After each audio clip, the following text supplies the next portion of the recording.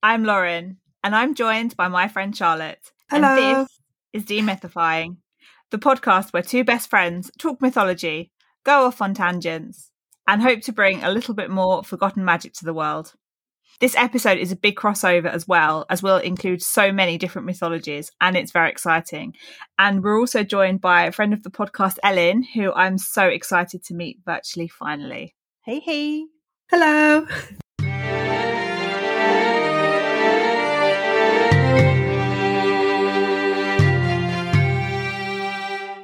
So hi ladies, I need to say how much of this episode I wrote and researched while listening to Taylor Swift. She was basically my soundtrack to this episode. And Ellen, would you like to quickly introduce yourself for our listeners? Yeah. Hey. So I'm Elin. I'm currently a student of cultural heritage and archaeology over here in Sweden. And I run an Instagram under the name of Moose Lady, where I get to express my obsession with mythology and with megalithic structures of different sorts, like megalithic monuments like rune stones and passage graves and so on. And I also use my social media as a let out for my creative side in form of illustrating different historical artifacts, people, and sometimes mythological creatures of different sorts. Welcome. I have one of your prints as well, and it's absolutely stunning. I'm so honored. Thank you so much. When I get my proper recording space, I'm going to frame it and put it up, and there will be pictures because it's beautiful. Oh, thank you. That's cool. I've got two Swedish cousins, so they'll be listening to this with a lot of interest. Wow. They won't be judging how I pronounce things then. Very cool. No, not at all. I think their side of the family is from Gothenburg. So, yeah. That's perfect. That's the right dialect then. Wonderful.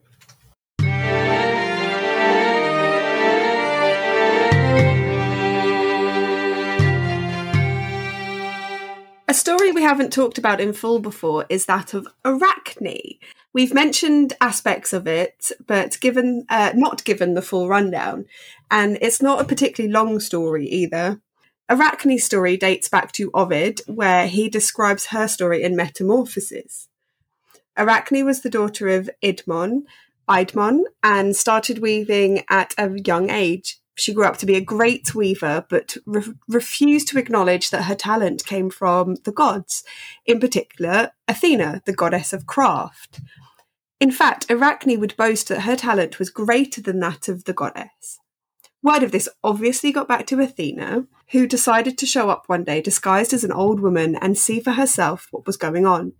Upon hearing Arachne yet again boast, Athena, still in disguise, warned Arachne to ask for forgiveness from Athena and not to boast. When Arachne refused and baited Athena to come and challenge her to a weave-off, Athena revealed herself. Whether or not Arachne meant what she said, the two ended up having a contest to determine the best weaver in town. Athena's tapestry depicted contests between mortals and gods, which all ended in the gods punishing the mortals who had stated they were equal to gods, as well as her contest with Poseidon over Athens. The stories Athena included are Rhodope and Hymus, the Pygmy Mother, Antigone, and Cinyras. Arachne's tapestry also depicted gods and mortals, especially in ways that the gods, especially Zeus, had misled, abused, deceived, or seduced mortals. Arachne's weaving was indeed beautiful, but it was an insult to the gods. The two tapestries showed contradicting attitudes towards the gods. Athena's depicted the gods and their absolute power, where Arachne's showed the gods transforming themselves to trick and rape mortals. Athena became enraged when seeing this and ripping Arachne's work and hitting her on the head 3 times. Ashamed, Arachne ran outside and hanged herself. Athena saw this and then said, "Live on then, and yet hang. Condemned one, but lest you are careless in the future, this same condition is declared in punishment against your descendants to the last generation." After saying this, she sprinkled her with the juice of Hecate's herb, and immediately at the touch of this dark poison, Arachne's hair fell out. With it went her nose and ears, her head shrank to the smallest size, and her whole body became tiny. Her slender fingers stuck to her sides as legs. The rest is all belly, from which she still spins a thread, and as a spider weaves her ancient web. Arachne and her descendants weave for eternity. And I've included in our notes a picture here of Minerva and Arachne by René Antoine Huassy, which this one I found is of Athena hitting Arachne over the head, or Minerva hitting Arachne over the head. And I liked this one more than all the others where they were weaving.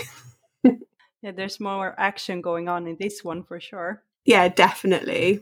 And you can see Arachne being like, no, don't hit me. Yeah, but is it really, I mean, for her, is it really a punishment to become even more equipped for being better at weaving? I mean, with 8 arms, she would become a much better weaver. Faster, yeah.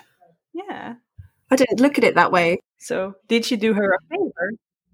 Maybe she did her a favor then. Maybe she did. It's an interesting form of punishment, especially when she was trying to just kill herself and get it over and done with. It's very interesting. Spiders were quite important in Celtic mythology as well, and there was an old Irish belief that you should never kill a spider. Well, I can say that is still very much alive in Sweden today. Is it? Yeah. If you have a spider in your house, that means that your house is not moldy. This is not facts, by the way. This is just folklore here. So, yeah. So your house is very, like, it's a good house if you have a spider in it. So you shouldn't kill them. And then if you kill them, you mess up the weather for everyone else, because then it will rain for at least 8 days. Oh, wow. So would you recommend placing them outside, or is it just you leave them where they are and then they find their own way out? No, like I think the best way is to leave them where they're at. Usually they're down the basement either way.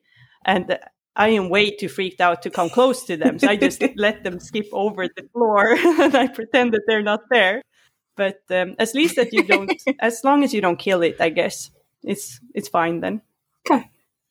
I would never want to kill a spider. I think they kill things in your house that you don't want, like flies. So I think they're quite nice things. I don't know. Tell my boyfriend that. He's scared of spiders. Yeah. Is he scared of them? Oh, wow. He looks far too manly to be scared of spiders.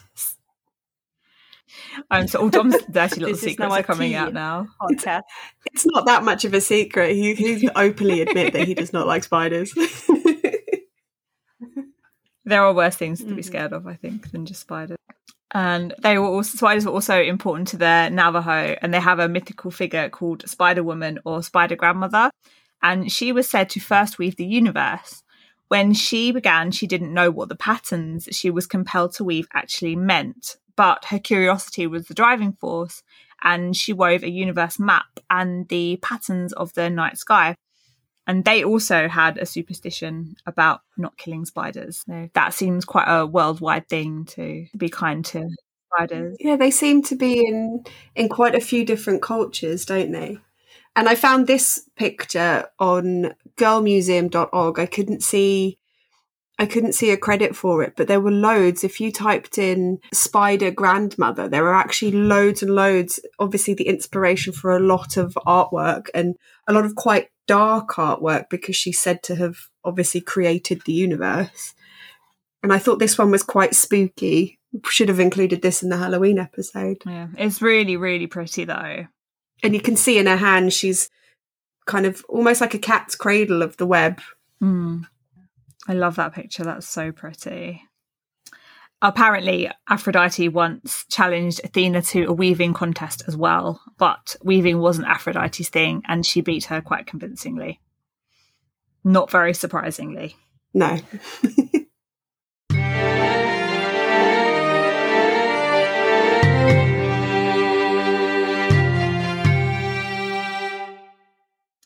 would like to tell you both the story of Philomela and Procne. And this is a really, really horrible story, but I definitely think that it is an important one to tell.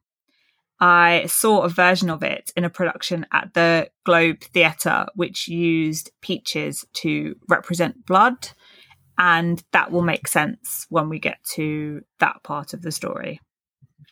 There are a couple of kings called Pandion, and according to the translation I read, he is Pandion the First. He was a king of Athens.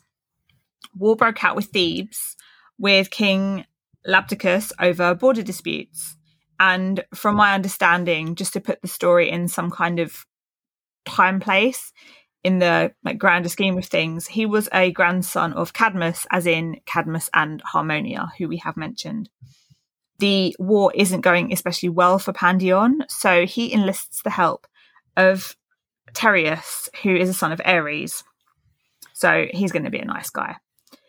With the help of Tereus, the war ends up going the way of the Athenians, and as a thank you, Pandion offered his daughter Procne, and she was extremely thrilled, I'm sure. Mm-hmm. It's far too common in stories that women are just offered up for marriage. Yeah, it's kind of like a Band-Aid over the wound kind of thing. Yeah, I think so. For this story, I looked at two sources. There was Apollodorus, and his story was just over a page in a book, and Ovid, who essentially tells the same story. So he fleshes it out with more details, and I will flip between the two. Ovid stresses how neither Juno nor the Graces attended the wedding, but how the Furies did, and there were omens like a sinister screech owl. I googled screech owl as an omen, and this is what I found.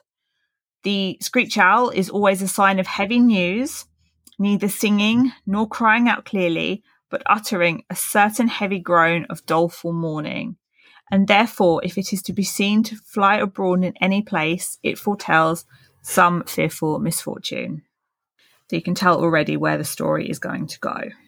But in happier news, they did have a child, Ites, probably not pronounced that way. 5 years after they married, Procne was so desperate to see her sister again, so she broached the subject with her husband. He agreed, and he went to their dad to try and negotiate a visit.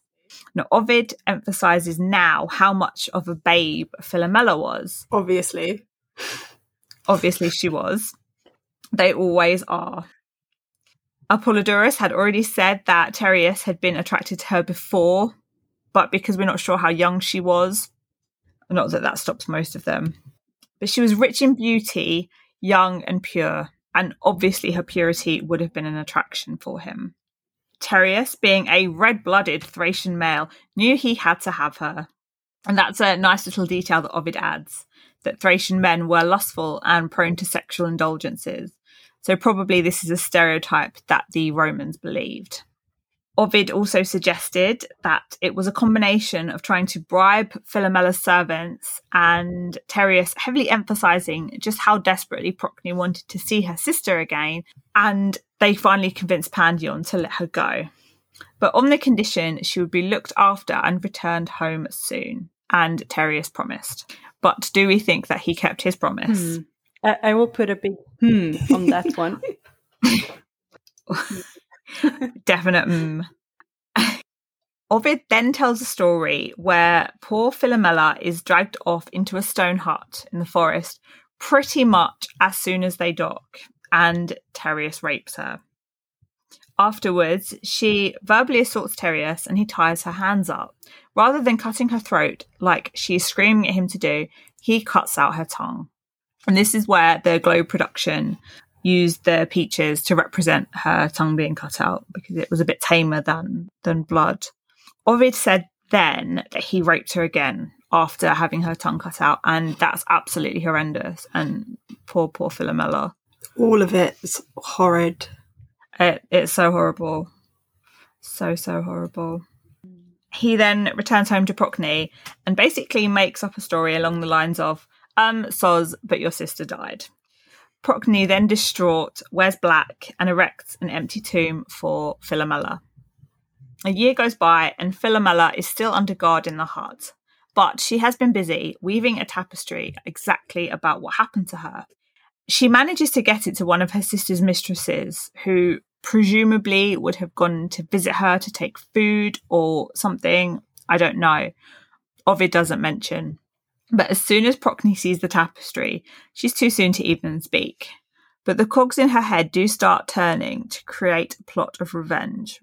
So Philomela weaves the tapestry to say what happened, and Procne weaves the threads of revenge.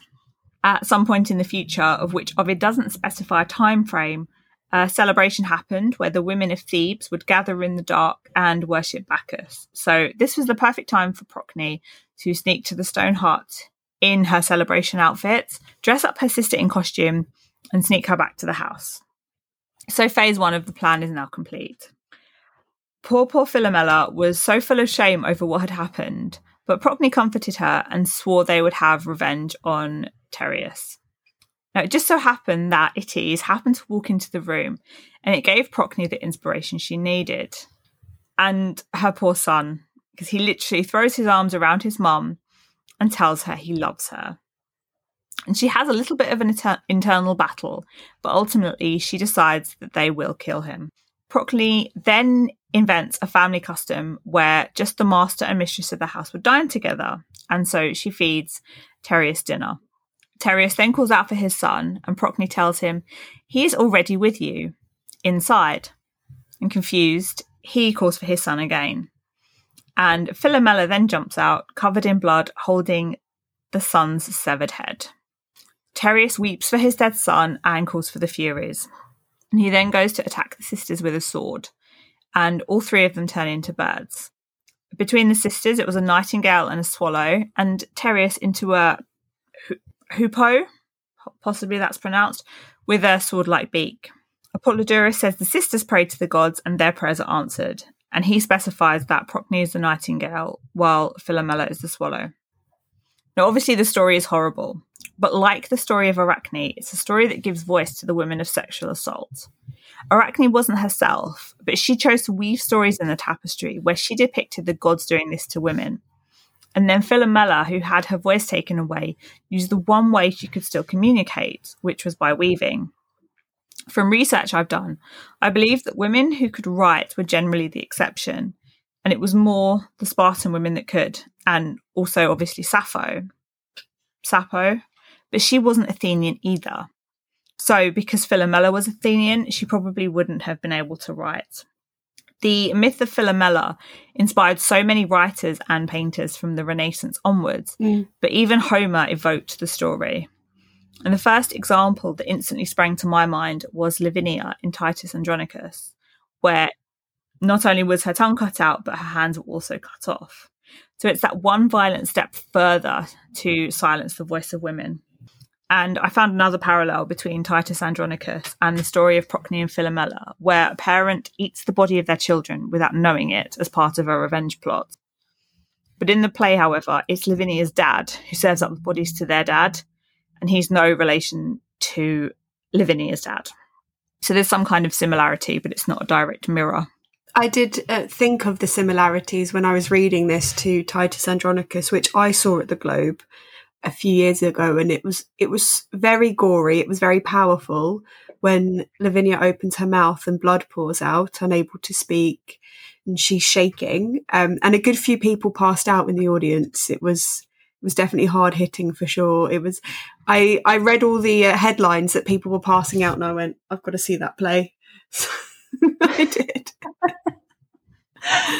It was very gory. I want to go and see it when it comes back on stage. Yeah. Wow. That's why I think the Globe chose to do it with the performance that I saw chose to do it with Peaches to make it a lot tamer. Yes. But it was still effective. And they had like the whole bits of Peach like kind of dropping out of their mouth. It was definitely fake blood, a lot of fake blood. And there's a bit where I think it's her uncle, I can't remember this story exactly, but he shakes her and he says, "Who did this to you? Who did?" And she just opens her mouth and all this blood pours out. And there were, people in the audience just fainted. They just fainted. Wow. Yeah, I can imagine, because I know This is totally off topic now, but I remember when, the Saw movies, those, Yeah. are they horror? Charlotte does not like horror movies. No, I don't do either. I just know of it. I saw the first one and I'm not interested in the others. Me too. I saw the first one under peer pressure during a party. So I saw the first one, and I know that during the showing of these movies at cinemas that people have passed out. Wow. So I can only imagine. Yeah, I can only imagine seeing a theater where there's like actual, even if it's fake blood. Yeah. That's pretty gory. It's cool, but it's very gory. It was very gory. It was very, and also I went to a late night, I think it was a midnight showing. So it was dark, it was night, and then you've got this intense moment, like, who did this to you? And she opens her mouth and obviously her hands are already chopped off, and she opens her mouth and it's like, it all just pours out. Oof. It was incredible. Yeah. Did the audience know at that moment that her tongue had been cut out? I don't remember, but I think so. Okay. Well, even if they didn't know her tongue had been cut out, it was at the point where she had no hands and they were all bleeding. And oh my! So I'm just wondering. I mean, I'm spoiling this for you because you want to go see this, but I know what happened. I know what happens. I know what happens in it. I'm not unfamiliar to the story. On the subject of Saw, I have seen the first one. I refuse to see the others, but I didn't find it that scary because I overheard a friend talking about it and I knew what happened at the end, so I found it less scary. Oh, that's good. I have totally blocked it out. I just know that I did not like what was going on there. I can't take blood of any sort. I'm such a... Yeah, I can't deal with that stuff at all. So don't go and see Titus Andronicus then. Oh, but now I kind of want to, though. Now you have hyped it up for me here. I'm fine with blood and I can watch anything gory. I do not like medical stuff. So if you show me or describe medical things to me, even a friend of mine has a vitamin D deficiency and she described her bones as hurting and I felt sick. At just hearing that. I cannot deal with medical stuff at all. In pictures or videos inside stomachs, and even if it's not gross, but knowing what it is, no, I can't. I can't deal. But blood and gore in horror films is fine. I'm the complete opposite. Yeah, I can't deal with anything, and I blame my mother for this a little bit because my mother have been working within the medical field for all of my life. And we can just sit gathered around, or when I was growing up, we could sit gathered around a dinner. And then all of a sudden, my mom starts bringing up these things that she did during her day of work. Like, oh, we were cutting off a bone today. I really don't like the saw sound, the sounds that the saws make when they're cutting into it.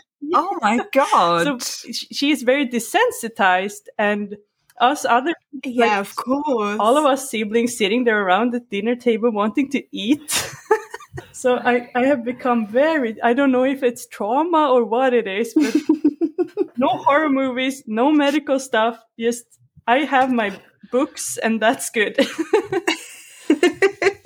Oh my God. No, I can't imagine that during dinner. That's too much. It is. Wow. So, sorry, I took it off topic now. No, it's good. It's good. Oh, we go off topic a lot, so it's fine.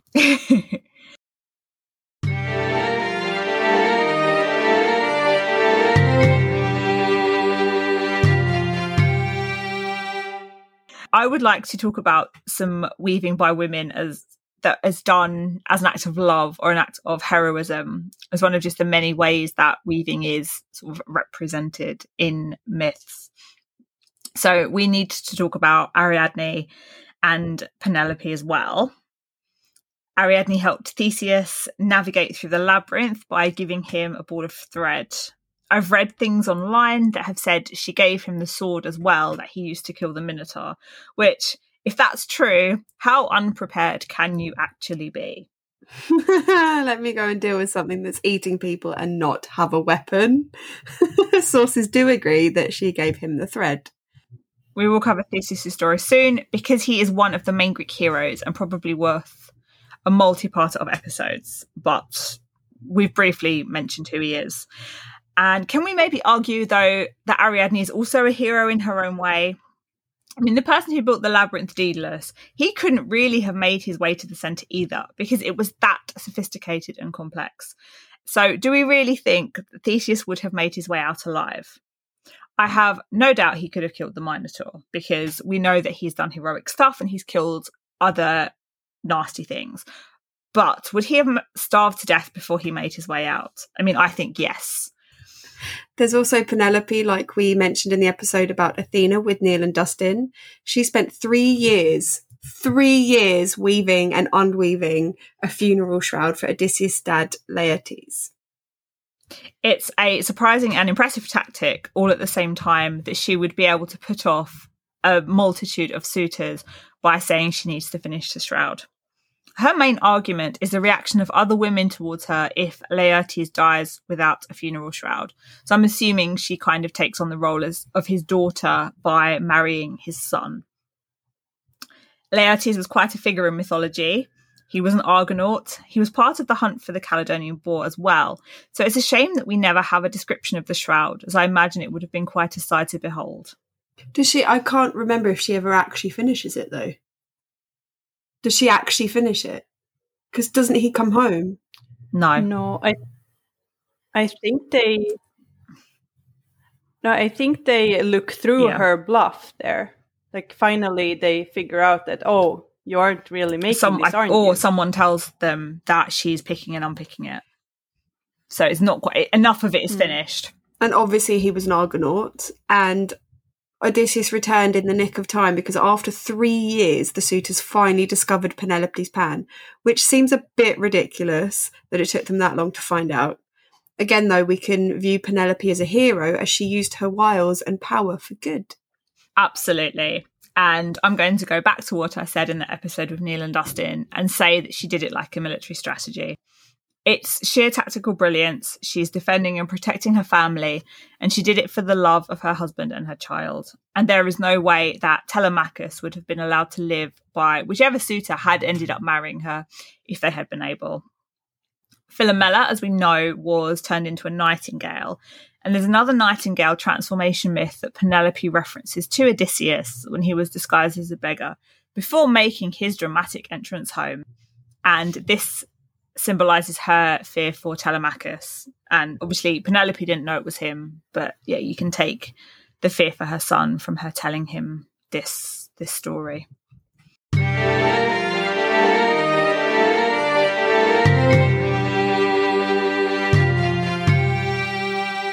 I want to talk about the fates now. The number 3 seems to be really important in religion across the spectrum. There's the fate or Parse, which are Roman, who I'm about to talk about. The Norns, who are Norse, the Celtic Matres, I believe that's how it was pronounced. You have the Father, Son, and the Holy Ghost in Christianity, and there are 3 deities in Hinduism that have the creation, preservation, and destruction roles.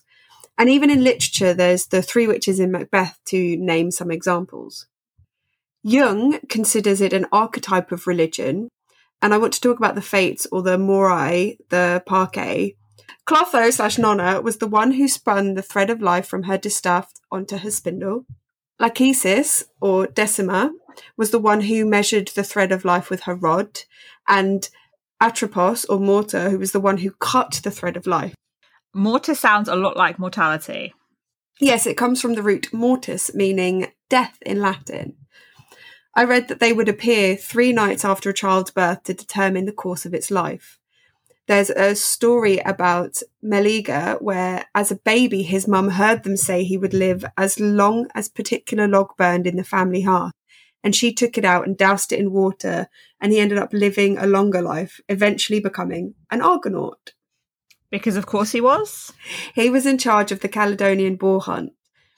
There was truth, however, in that what the fate said, as his mum ended up putting the log back onto the fire when he was an adult, and when the log burned out, he did end up dying.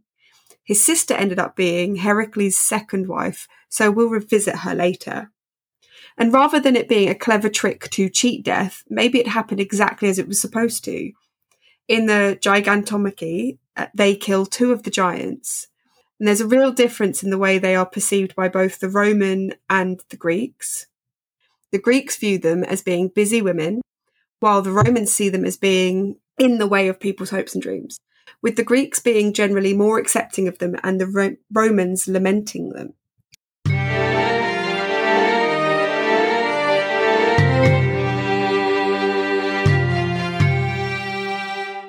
We also want to talk about weaving as being an important thing in daily life for women. So going back to Homer, if we assume that he is one person, or actually even if he isn't, he mentions women weaving in both the Iliad and the Odyssey. Andromache weaves love charms, and Helen is weaving a tapestry in the Iliad about the battles. And in the Odyssey, as well as Penelope, Circe and Calypso were both weaving, just to name a few examples. There generally seems to be a contrast between an industrious woman who is ideal wifey material in Penelope and between Circe, who is seen weaving, but she's a witch and she has a more duplicitous kind of cunning. We can also look at a piece of carpet material in Aeschylus's play Agamemnon, where a piece of cloth that is normally an expensive bridal cloth is used as a carpet and then as a murder weapon to help restrain Agamemnon while he was stabbed. Spoiler. Agamemnon was wary of walking on the red material at the beginning of the play, so you can kind of appreciate the symbolism there. So again, it's that link between a woman's mental cunning and their cunning in weaving or use of tapestry. And you can see this across all of the women that we mentioned today. And it really looks like weaving was something that transcended rank. In terms of ancient Greece, there's more evidence of weaving among Athenian women, which fits with the picture that we've seen of Athens, where women weren't really involved in things like politics, philosophy, and the arts. In Sparta, where there's less evidence of weaving women were actually allowed to own their own property, which is ridiculous how shocking that is. But back then it was quite shocking. It's depicted on lots of pottery as well, and I will find some examples to stick on our Instagram. It was an important function in the house because the family needed clothes, and textiles would have been used in the house as well. And looking at pottery, it looks quite social, with women sometimes weaving in groups. And I remember from watching the mini-series Jesus of Nazareth, groups of lower status and poor women weaving and spinning together in groups. And that was set during the Roman occupation of Judea. And I like to think it's where they met, not only to weave and spin, but to get their gossip on. And where weaving might have actually been something that transcended rank, the actual spinning of the wool wasn't. So you remember Solon, who we were introduced to by Neil. In his reforms, he also introduced state brothels, which took tax. And this was all in the name of democracy. And so you had high-class courtesans and women who were independent sex workers. And then you had these state brothels. And a lot of the women who worked in them were poor or slaves. Now, in terms of the money they actually earned from sex, they were allowed to keep some. The brothel took most, and some was given to the state in tax. But because, God forbid, the women had leisure time when they weren't working, they would spin wool. And this was very labour-intensive and unpleasant work. And this was how they would make money for the brothel when they weren't working. And they didn't keep any of the money for this. We will come back to sex workers in ancient Greece and Rome in the future, 100%. 100%. Especially now that we are looking forward to a visit from Elodie Harper, who wrote The Wolf Den, which is a fiction book about a woman in a Roman brothel, which is very exciting. That's so cool. I met her at a signing recently, and I said to her, will you come on? And she said she would be delighted. So I'm very excited about that. Oh, is that the signing you got on the books I saw on Instagram? Yeah. So cool. I'm so happy for you guys. Wow. I shot my shot, and so we're having her. And Jennifer Saint, who wrote Ariadne, is supposed to be coming on as well. So we have that to look forward to in a few months when their new books are coming out. So good. Yeah. I know we're doing good this year, because this episode is coming out in January. So yeah, 2022 is going to be good things for us. Weaving was also a big part of life for Viking women, and evidence has been found in York where dyes were used to dye cloth. So they would have actually been a more colourful bunch than you probably would imagine from film and TV. And the amount of layers and different colours were more of a symbol of rank, as well, as richer people could afford more. So you can tell I was paying attention when I went to the Jorvik Centre in York.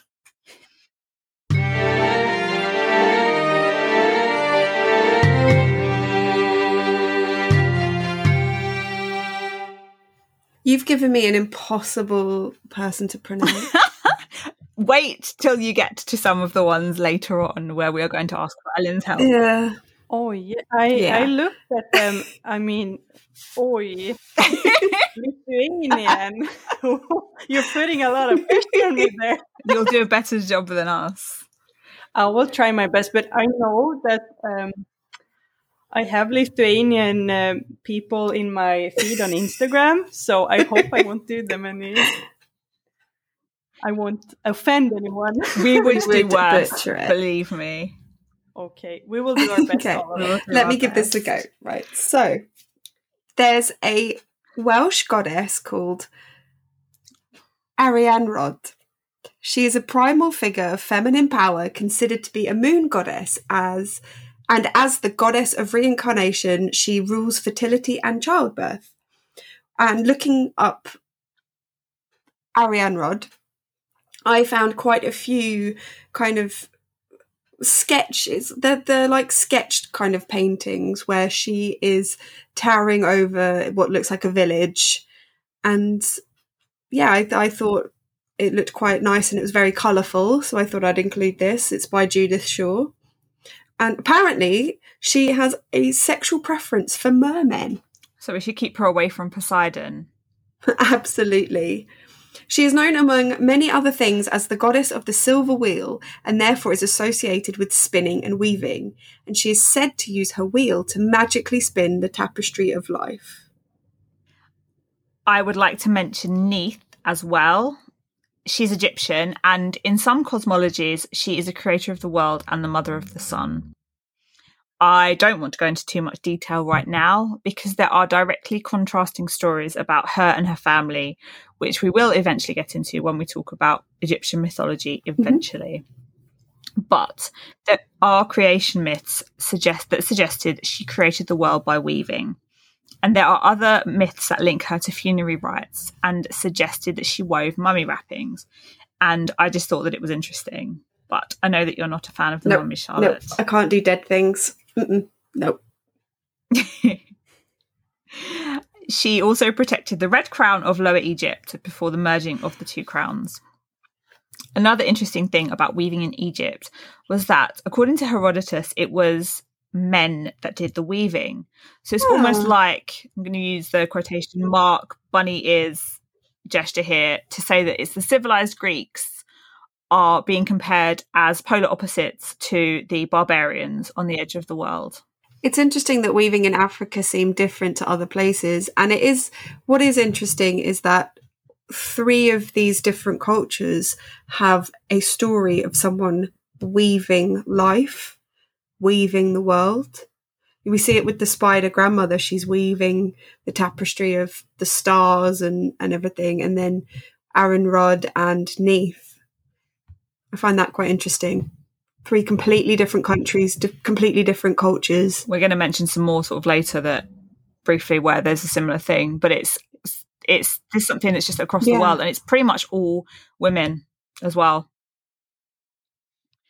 We also have the Tukulor. I really hope I haven't butchered that. People who were from Senegal and Gambia. Now they apparently learned weaving from a mythical male ancestor called Junlel Jibali. He invented the loom, but it was his mum that taught him about growing and preparing the cotton. So this was a nice little family collaboration. But as far as I know from research I've done, farming and growing was mostly done by the women in African culture. And this makes sense, I think, because men were more the hunters and women the grower-gatherers. And I think this is something that's even continued today. I've seen statistics about women, about most things that you buy that have come from Africa were grown by women. In Deborah Frances White's book, The Guilty Feminist, she talks about how in ancient times women were more involved in farming and gathering. But as equipment requiring more strength was introduced, it became more of a man's job.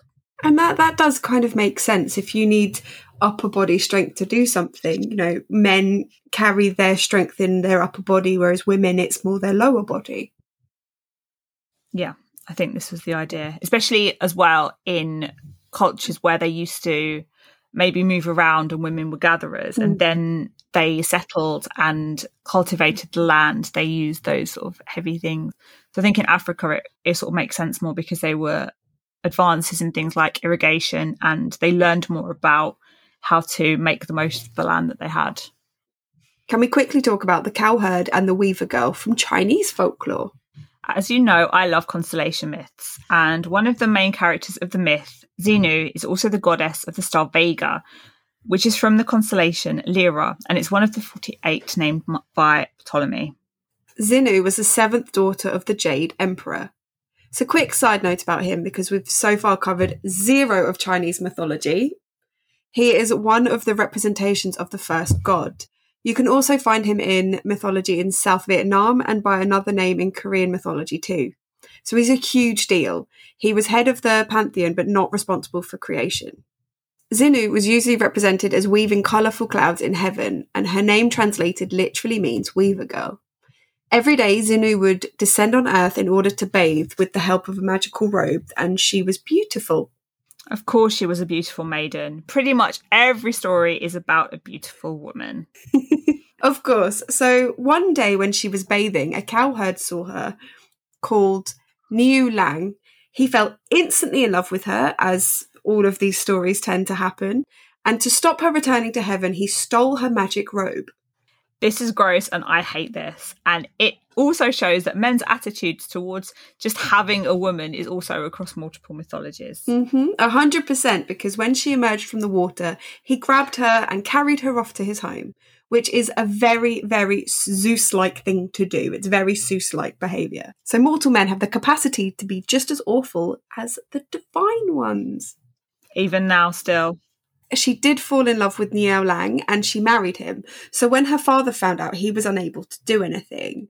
She grew homesick and missed her family, and one day she discovered a box containing her magical robe that her husband had hidden. She used it to return to heaven, and her mum, who is a celestial queen mother, weaves the Silver River to keep them apart. The Silver River is what we know as the Milky Way. I read a very slightly alternative version where she was so in love with him that she didn't want to return, and it was the Queen Mother who summoned her home against her will, and then she wove the Silver River to keep them apart. Out of heartbreak, she became the star Vega, and he became the star Altair, which is in the constellation Aquila, also one of Ptolemy's 48, and in Greek/Roman mythology, this is the eagle who carried Zeus or Jupiter's thunderbolts. Eventually, the Queen Mother relented, and on the 7th day of the 7th month of the Milky Way dims, and there is a bridge for the lovers to cross and be reunited. This is a day celebrated for young lovers and is celebrated under different names in China, Japan, Vietnam, and Korea. And this really is romantic. If it rains on that day, people say it is Xenu's crying tears of happiness because she's been reunited with her husband. That's sweet. That I do like. It is quite a romantic ending. And found on themaryspinster.com by Bonza Sheila, there's a picture of Xenu weaving and presumably her husband in the background. It's very colourful. That would make sense. And it is, and she looks very pretty. She looks very pretty. It's a very traditional Chinese picture. It suits the story so well as well. I love these types of illustrations. They're so pretty. They're so colourful and vibrant. Yes.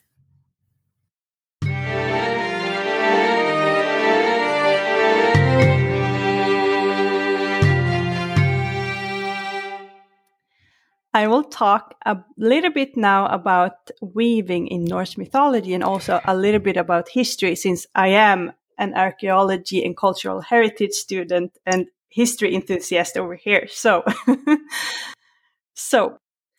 as mentioned earlier, the Norns are considered as the fate-weaving creatures of Norse mythology.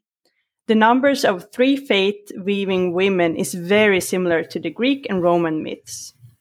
So the Norns are not goddesses. They're older creatures called Diser, which were close to the gods of Asgard, but they were respected as goddesses, and they actually had their own sacrificial celebration called Disablot.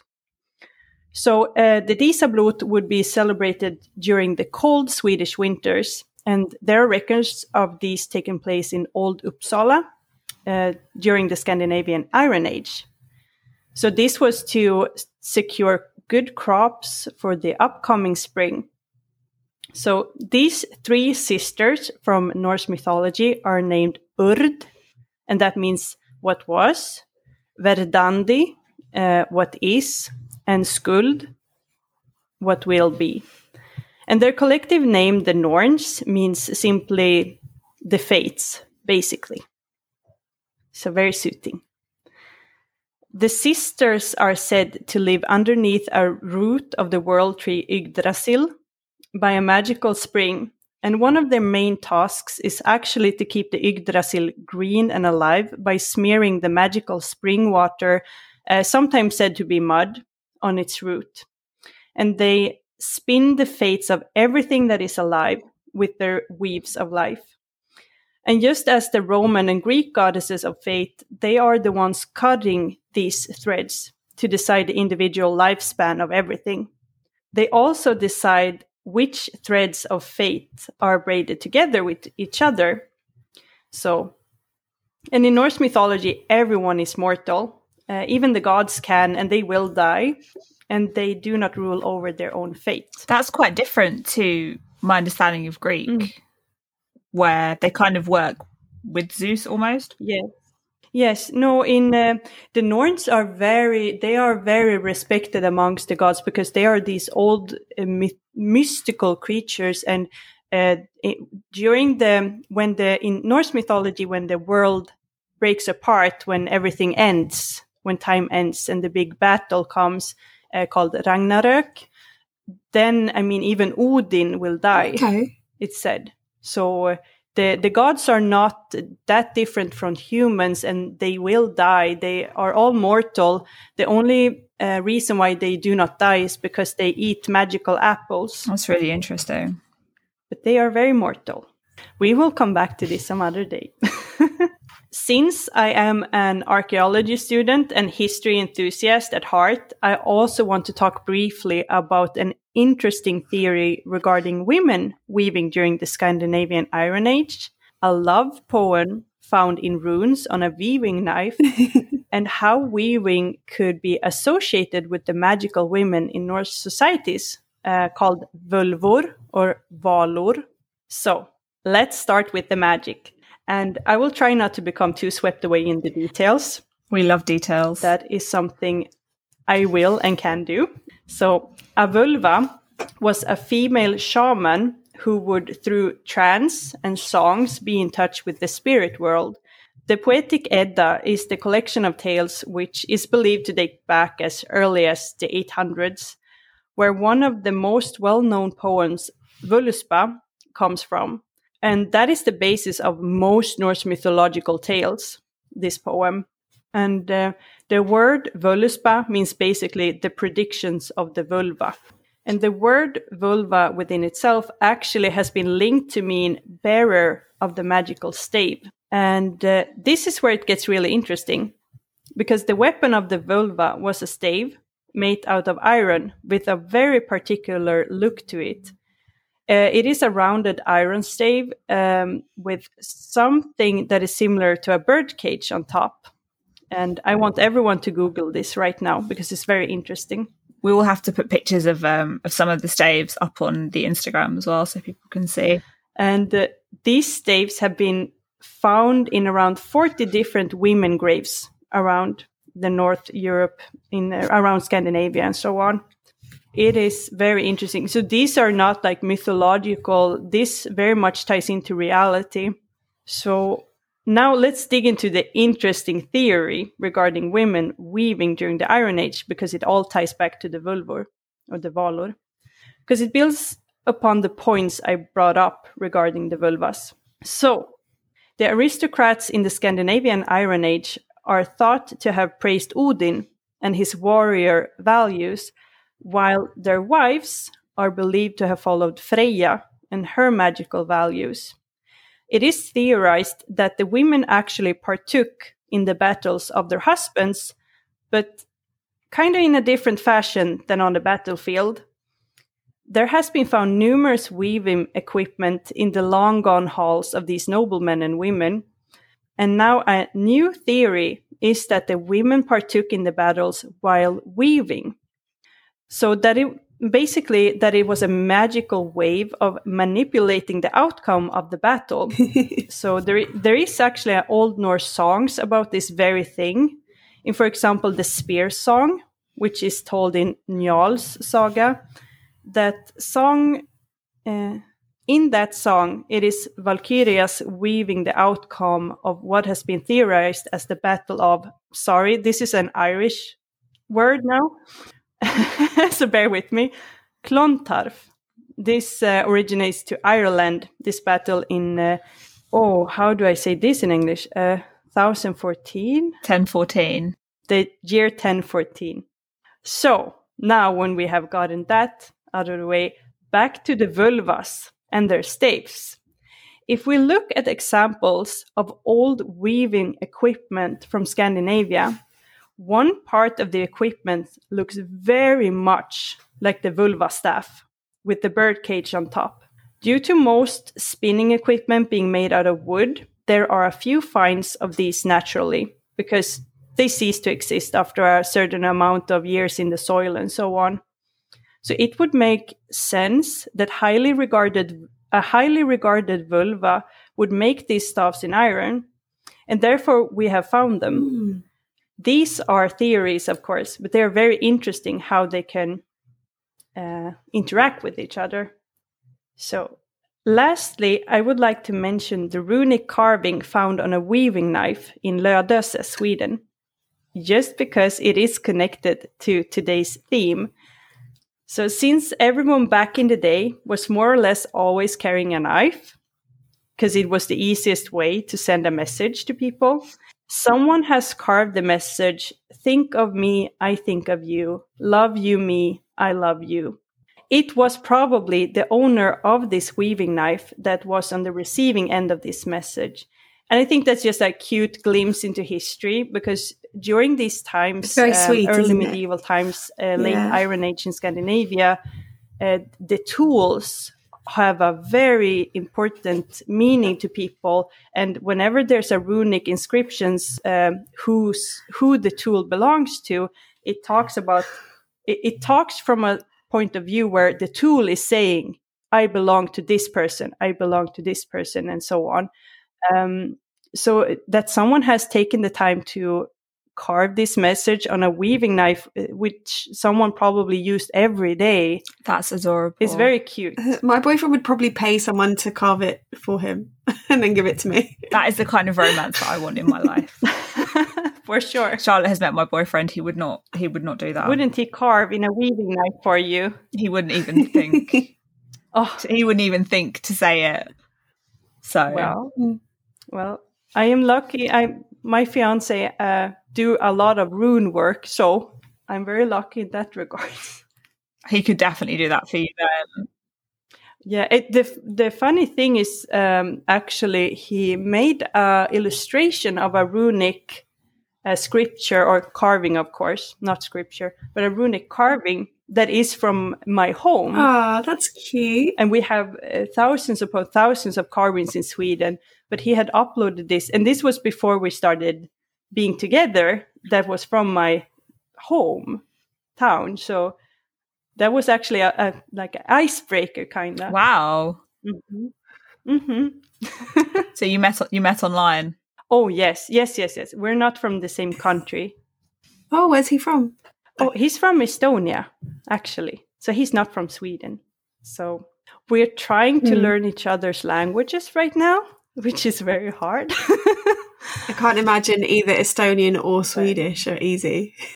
No, it's quite funny. We laugh about it quite a lot, that we actually, because we speak English to each other, and it's so funny meeting your soulmate and you can't even speak to each other in your native language to each other. It's very funny that we use this third option in our lives. But it's good that you have that option. Yeah, absolutely. I love English. I'm just on the record. I love English, okay? Otherwise, this would be very difficult.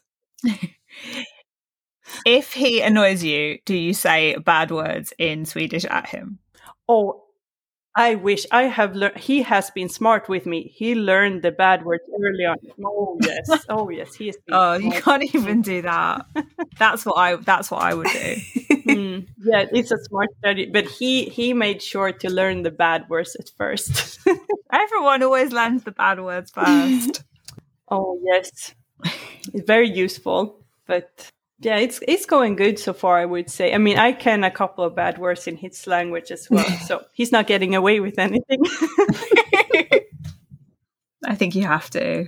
But it's also fascinating that we met through this, so to say, like dead language. It's not really dead because people still understand it and so, but like we met through runes and rune stones and runic scriptures. That's very interesting. I find that so romantic. It's like the cutest story I've ever heard. It's very, very sweet. It's so lovely.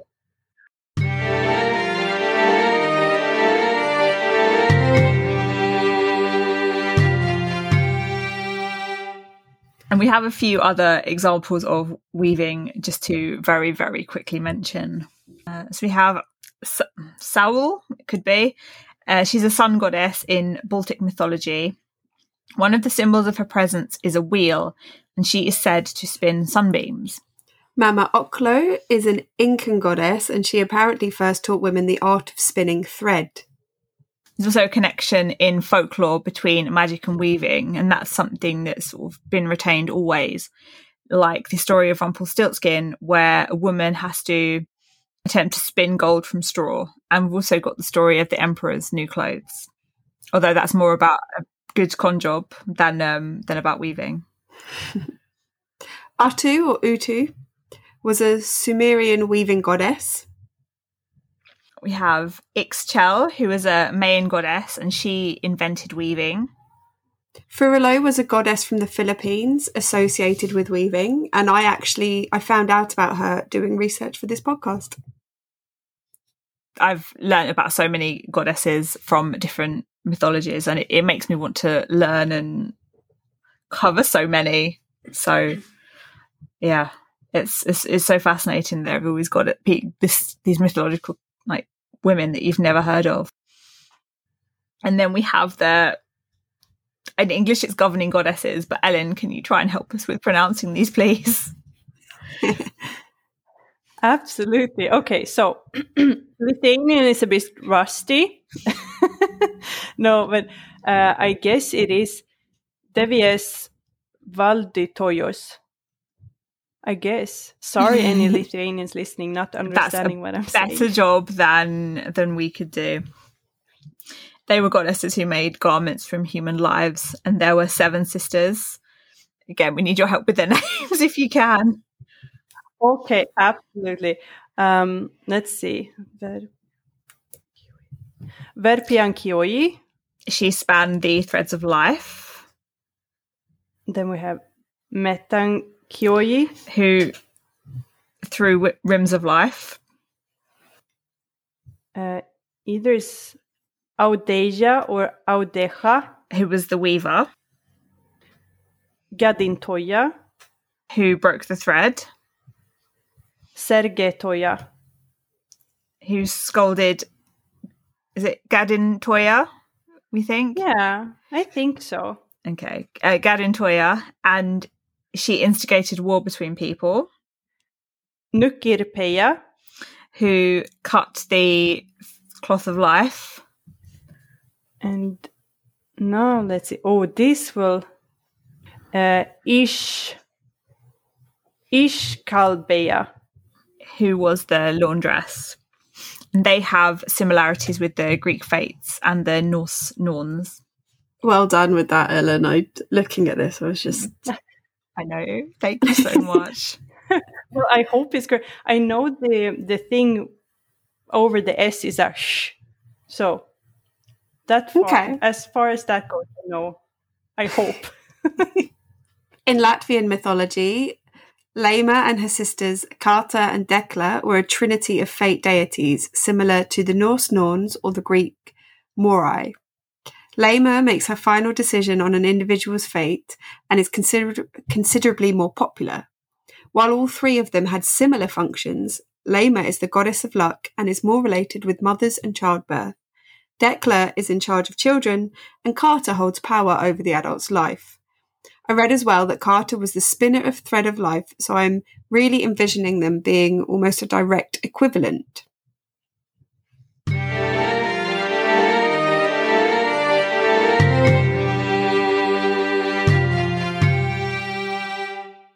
And so before we say goodbye, Ellen, we've asked all of our guests so far, so we want to ask you, which of the Olympians do you most identify with, if there is one? Oh, well, now we come back to something we mentioned earlier about there always being these beautiful maidens everywhere in mythology, right? Yeah. Yes. I would actually want to say that I would relate most to Hephaestus, because the story of, and this is the Smith. Yeah. I don't know, have you covered him? Yes. Yes. The whole thing that he got thrown out because he was kind of not appealing enough or so. Yeah. And then he gets let back. As far as I understood it, he gets let back because he is a very good craftsman and he is very skilled. Mm-hmm. And there's something about that I really like, where you can be however beautiful you want, but if you have a craft, because this is also something many people don't know. I am actually a trained goldsmith, and I have worked as a welder for many years. Wow. Building big constructions and big air filters and liquid filters and so on for industries. And I therefore also very much see myself in these smithing type of deities around mythologies, because I can relate to their craftsmanship, basically. And I also like the whole note to be worth something, not because of how you look, but because of the skill set you have. There's something appealing about that to me. I like that answer. That's a good answer.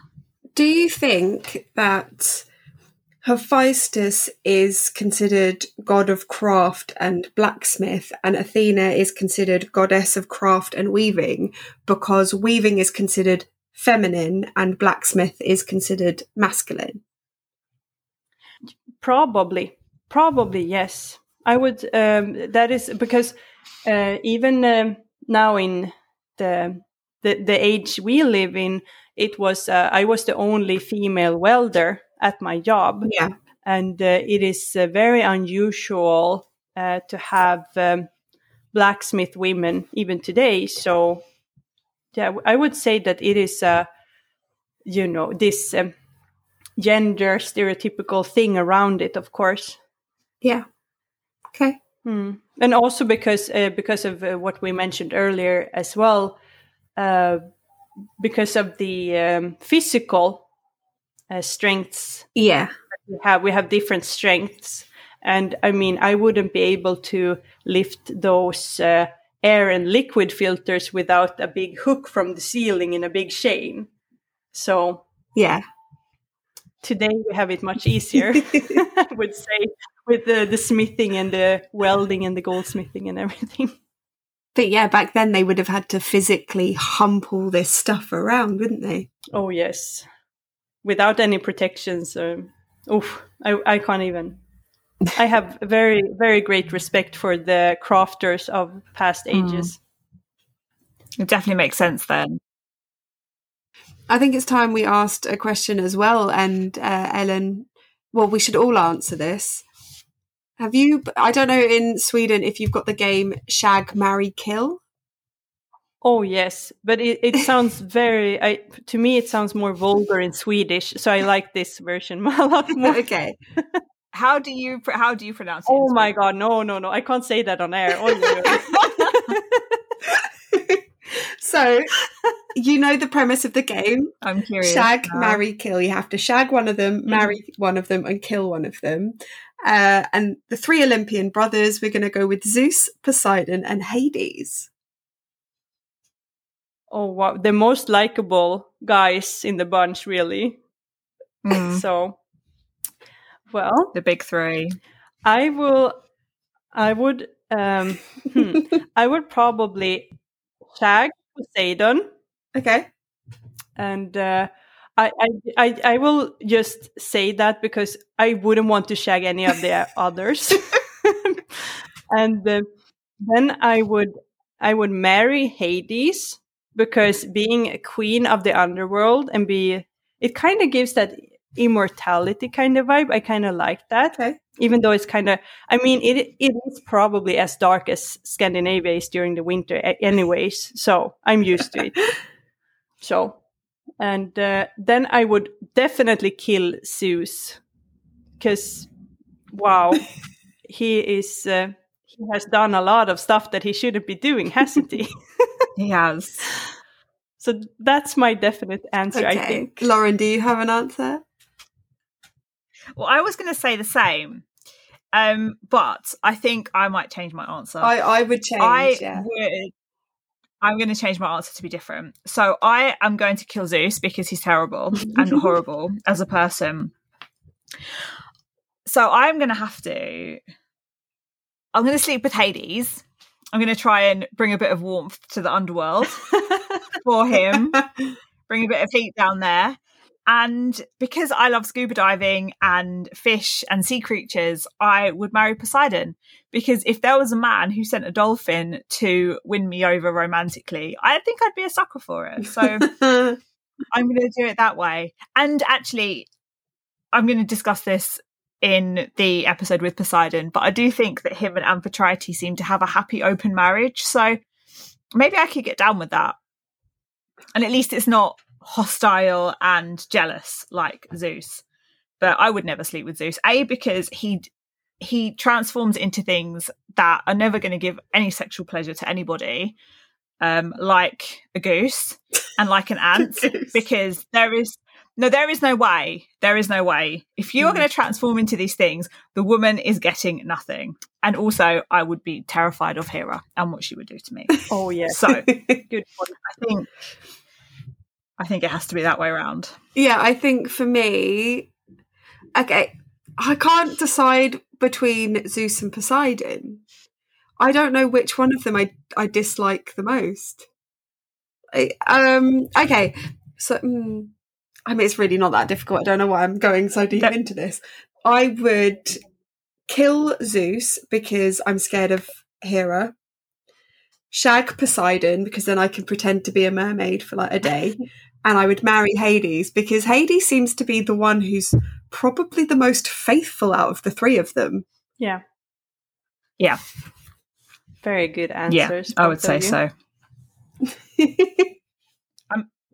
Poseidon is rapey. Oh, yeah. Zeus is just more rapey. Yeah, I mean, out of Zeus and Poseidon, there isn't really a more preferable one. I'm going to go with the sea creatures. Good. With the dolphins. So, or horses. Yeah. Or horses. Maybe Poseidon likes horses. Maybe he's hung like a horse, you know. I can't believe you just said that. Oh, Lauren. I know. Oh, no. And my dad listens to this. Sorry, Dad. And actually, my boyfriend listens to this too. It's fine. Oh, well. It's fine. I said it, but other people will be thinking it. Charlotte, I'm sure you were thinking it. I plead the 5th. I plead the 5th. I do not admit or deny. Yeah, I will just pretend that I don't understand that saying. I don't understand English. What? What? That's the best way, I think.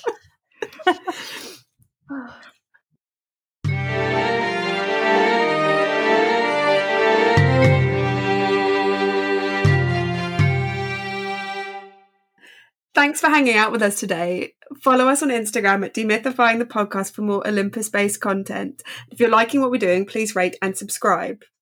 And you can also find and follow Ellen on Instagram at mooselady_. So that's MOOSELADY_. I've been Charlotte. She's been Lauren. We've been joined by Ellen, and together we've been demythifying.